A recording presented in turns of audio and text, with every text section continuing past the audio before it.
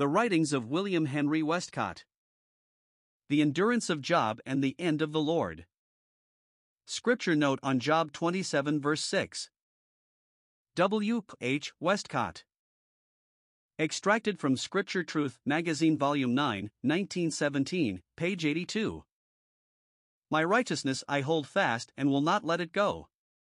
This passage, as usually quoted, is taken to mean that Job was determined to appeal to God for standing before him on the ground of his own righteousness, as contrasted with that righteousness of God which we know to be revealed in the Gospel, Romans 3.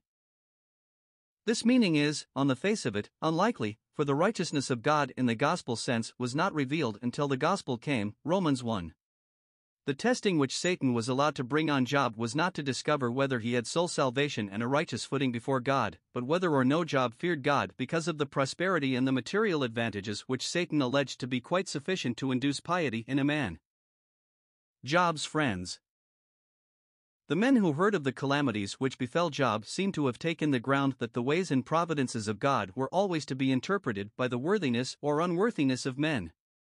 They evidently had in their minds certain standard instances of men who were pious, and whose circumstances showed every mark of the favor of God, and of others who, being wicked, were overwhelmed by public judgments. With a comparatively superficial knowledge of the wisdom of the Almighty, or of the reasons for his discipline, they deduce for themselves, and then bring before Job in an aggravating way, their conclusions, that he richly deserved all that he was suffering. Their suggestions. Without going into details, these miserable comforters, as Job calls them, endeavor to hit upon some possible sin in his own past life which might account for his miseries under God's displeasure. Or, suggested one, his children must have been very wicked to be cut off so suddenly. Or, perhaps the stubbornness with which he resists these insinuations might be occasioned by pride which had to be broken. Or, there might be some secret sin nursed at the moment which made the consolations of God so small.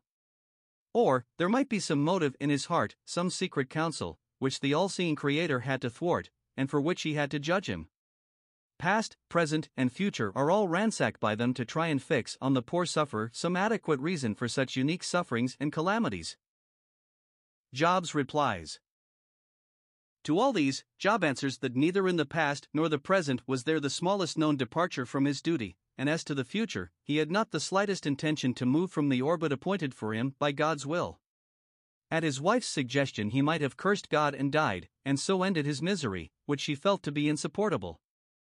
But he felt it was a poor thing to give God a bad name, for although he knew him but dimly, he knew him too well to do that. All the past when recalled could be considered with a good conscience in the fear of God. In the present, although he was so crossed and burdened and suffering, he was sure God would explain everything satisfactorily if only he knew where to find him. As to the future, far from being diverted from piety by any calamities undergone, or by any lust of sin or gain, he was determined that even if God slew him, yet he would trust in him. His point of view. While feeling in the keenest way every pang that Satan had been, as we know, allowed to inflict upon him, and while refuting with all his heart and energy the insinuations of his friends, Job powerfully clears the character of God from the injustice which he knew their suggestions involved in his ways, i.e., of condemning him for sins he had not committed. At the same time, it was perfectly inexplicable to him that he, who had daily feared God, should be so abandoned to anguish. Any challenge as to the rectitude of his conduct he was prepared to meet, and if the miseries were not a judgment for misconduct, it seemed as though the Creator had become cruel to him for nothing, and that he was set as a target for the arrows of the Almighty from mere caprice. His lessons. Poor Job. He little knew the tenderness of the heart that was leading him to sound the depths of his own mind. He was to learn himself in his own insignificance, in the smallness of his outlook, in the poverty of his conceptions of God.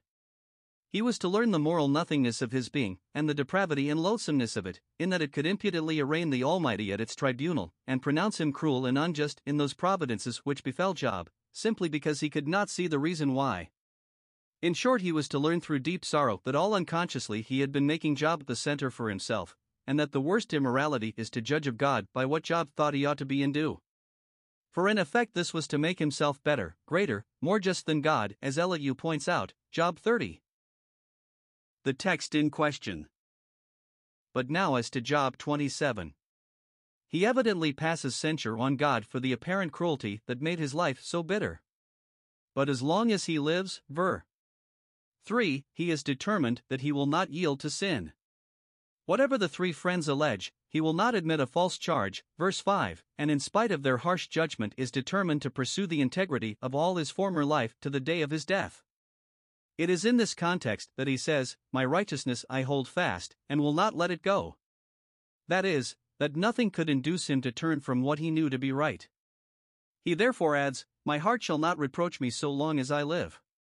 He was for maintaining a good conscience all his days, like Paul later, Acts 23 verses 1 to 2 Corinthians 1:12, 1 Timothy 1 verse 19. It may be urged that Saul of Tarsus discovered that his good conscience did not preserve him from error, and that his righteousness which was of the law was found to be but dung in the presence of the glory of Christ. This is true. But while he learned to value Christ as displacing all that man is even at his best, this did not induce him to give up the cultivation of a good conscience. In fact, for the maintenance of a good conscience in the future, it was necessary that life for him should be not I, but Christ. The end of the Lord. Could it have been otherwise with Job? Once his lesson was learnt that he was a part of a vast scheme of order and government which depended upon God, and which therefore had God for its center and circumference, and not Job, would he not henceforth have new thoughts of the majesty and unerring goodness of God, goodness which knew how to bring order out of chaos, and good out of evil? Would he not also have learnt to distrust himself, and the reasonings and conclusions of his own mind, as well as those of his friends' minds, and have discovered the wisdom of waiting on God till the bright light that was in the cloud could be seen? He would by no means surrender his integrity, he would by no means let go his righteousness. But, as Elihu puts it, his righteousness, or his uprightness, see Job 33 verses 23 and 26, would now be to bow under God's hand, to trust in the searchings of his discipline, to learn the lesson God would teach, in short, to look away from himself to God, and to live on that new principle before him, centered in Jehovah and no longer in self.